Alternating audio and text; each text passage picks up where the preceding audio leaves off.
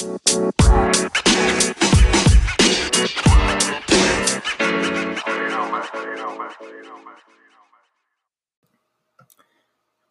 to Who'da Thunk It with Zeb, episode 4. Let me ask you, right now, as you listen to this podcast, are you awake or are you dreaming? Before you answer, how can you be sure you aren't asleep right now in a very lucid dream? Whether you are driving to work, folding your laundry, how can you know you aren't dreaming? No, this episode isn't about the movie Inception starring Leonardo DiCaprio. This is the question my undergraduate philosophy professor, Dr. Andrew Colvin from Slippery Rock University, asked his Intro to Philosophy class. Obviously, he asked it without the podcast bit, but I remember him asking the class with a reluctant smile showing across his face. He waited patiently for members of the class to respond because I woke up this morning and I haven't gone back to sleep since then, a student answered. His response to them, but how do you know that waking up wasn't just another part of your dream? He went on to question us, asking how we know anything is real, how we know anything is the truth. It is a daunting question, one that is made easier to grasp with the example of whether you are dreaming or not. So that's why he asked it. Our professor was just introducing us to one of the most famous conclusions ever drawn in Western philosophy. Cogito ergo sum. That is what this episode is about. Cogito ergo sum. It was started by René Descartes, a French citizen who lived between 1596 and 1650. He wrote Discourse on Method in 1637, which is 100% free and in the public domain, by the way. Google it if you ever feel you're in the mood for some very heavy philosophical reading. Cogito ergo sum is Latin, and translated into English it means, I think, therefore I am. It was originally French. Je pense donc je suis. Descartes started by asking a simple question. What can I know with absolute certainty? Or maybe nothing is certain at all. He decided to use a method of doubt where he doubted everything.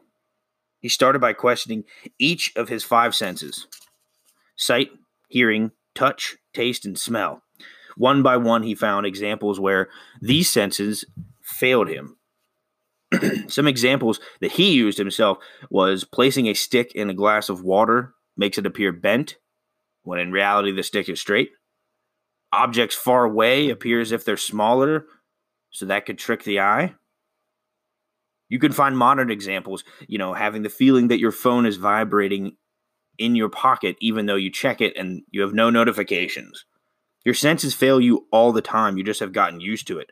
Or you don't know that is what's happening. This is how magicians have careers, basically.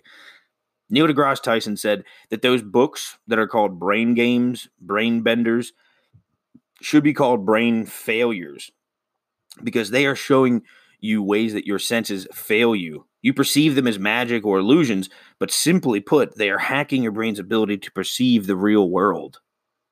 Scrolling through social media, I see posts that have instructions like stare at the dot in the center of this image for 30 seconds or more, then look away, or something along those lines. And when you do look away, you see these circles burned into your vision or some other form of optical trickery. These are the same kind of optical illusions as those brain-bending books. Descartes found that all different kinds of so-called truths could be doubted in a fundamental way. The Encyclopedia Britannica does a great job of summarizing it. It says, he found knowledge from tradition to be dubitable, I love that word, because authorities disagree. Empirical knowledge dubitable because of illusions, hallucinations, and dreams. And mathematical knowledge dubitable because people make errors in calculating. He proposed an all-powerful, deceiving demon as a way of invoking universal doubt. Although the demon could deceive men regarding which sensations and ideas are truly of the world, or could give them sensation and ideas none of which are of the true world, or could even make them think that there is an external world when there is none, the demon could not make them think that they exist when they do not. As a first step in demonstrating the attainability of certain knowledge, cogito ergo sum is the only statement to survive the test of Descartes' method of doubt. The statement is indubitable, as Descartes argued in the second of his 6 meditations on first philosophy in 1641, because even if an all-powerful demon were to try to deceive him into thinking that he exists when he does not, he would have to exist in order for the demon to deceive him. Therefore, whenever he thinks, he exists. Descartes sought to find the endpoint of skepticism. What, if anything, can be impervious to doubt? I love that. The endpoint of skepticism. He came to the conclusion of cogito ergo sum. Here are some quotes from Descartes that give a better understanding of his way of thinking, and I'll try to summarize each of them in my own way. So, quote, "It is not enough to have a good mind. The main thing is to use it well," end quote. I believe this plays off of the Christian cardinal sin of sloth. To commit sloth is to waste one's talents, and Descartes is saying, if you have a good mind, use it. Here, quote, "The greatest minds are capable of the greatest vices as well as the greatest virtues." Hemingway, Hunter S. Thompson, and many more writing greats were terrible drug and alcohol addicts. A great mind is a blessing and a curse, a double-edged sword, if you will. Which you can find lots of examples for that. Quote, "Except our own thoughts, there is nothing absolutely in our power." That is pretty self-explanatory and applies quite well to cogito ergo sum, basically saying our thoughts are the only thing we truly control. Divide each difficulty into as many parts as feasible and necessary to resolve it, end quote. This is what Descartes did. So this was his method. When he found the end point of skepticism, cogito ergo sum, to question everything, he picked reality apart bit by bit to draw his conclusion. Quote, "It is only prudent never to place complete confidence in that by which we have even once been deceived," end quote. So not one for second chances. Descartes was trying to find something that can be trusted as an absolute truth. So he ruled out anything that had ever, lied to him in the past, anything that ever deceived him. Quote, "If you would be a real seeker after truth, it is necessary that at least once in your life you doubt as far as possible all things." Now, I love this quote. It speaks to the conspiracy theorist of the world. Go about your day and trust certain things on a practical level. Yeah, sure, but keep in the back of your mind that this could all be a lie. And then, when it is not in our power to follow what is true, we ought to follow what is most probable. So Descartes kind of reins it in with this one, saying, like I said, go about your day in a practical level. To me, it is saying the only absolute truth so far is that we exist, but we have to apply this to everyday life in a practical, probable sense. Okay, so what can anyone do with this information, cogito ergo sum?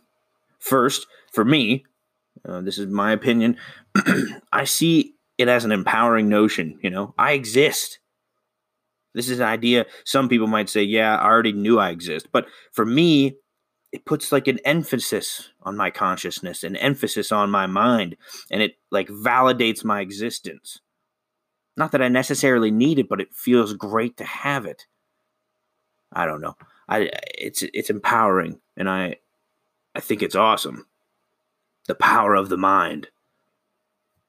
Second, I see it as a key to keeping an open mind. Carrying around the notion that almost nothing is as an absolute truth allows a person to see the world in different ways than those who take the world at face value. So you're able to pick and pry at things that most other people take as an absolute truth, where there really is hardly any absolute truths in the world, so therefore you question it. Those are the two things I take away from cogito ergo sum. It's empowering, and it gives me an edge. But there's a balance to questioning reality, and Descartes' method of doubt is an interesting route to take to find that balance. You can run away with the idea and act all paranoid all the time, like a heavy-breathing conspiracy theorist, or you can find yourself being far too trusting in things and fall victim to those who would deceive you. There's a balance. I think it's having a healthy mind, having a healthy lifestyle helps with that as well. Last episode, I talked about the Truman Show delusion, and some people were experiencing delusions about their reality being fake. I also referenced the Matrix films and how the Matrix is a simulated reality. These are pop culture examples of cogito ergo sum. These stories were inspired by Descartes' statement. So this podcast is all about giving my listeners more knowledge so they can see the world in a different light, look at it in a different lens. This podcast also can be categorized as an adult show and tell, basically. Every week I plug in my mic and like to talk about what I learned that week. But this episode is about one of the most important perspectives I was ever given as a young adult. I hope you enjoyed it, and I hope you look at philosophy with a bit more interest. Because philosophy is all about using different perspectives.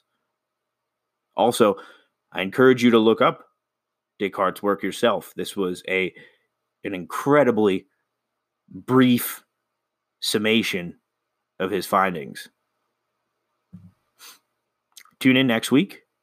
I'll be going over the Great Emu War. That's right, emu, the Australian bird. I hope you enjoy. Also, I've been putting these up on YouTube with some added visuals. Check it out. Tune in next week.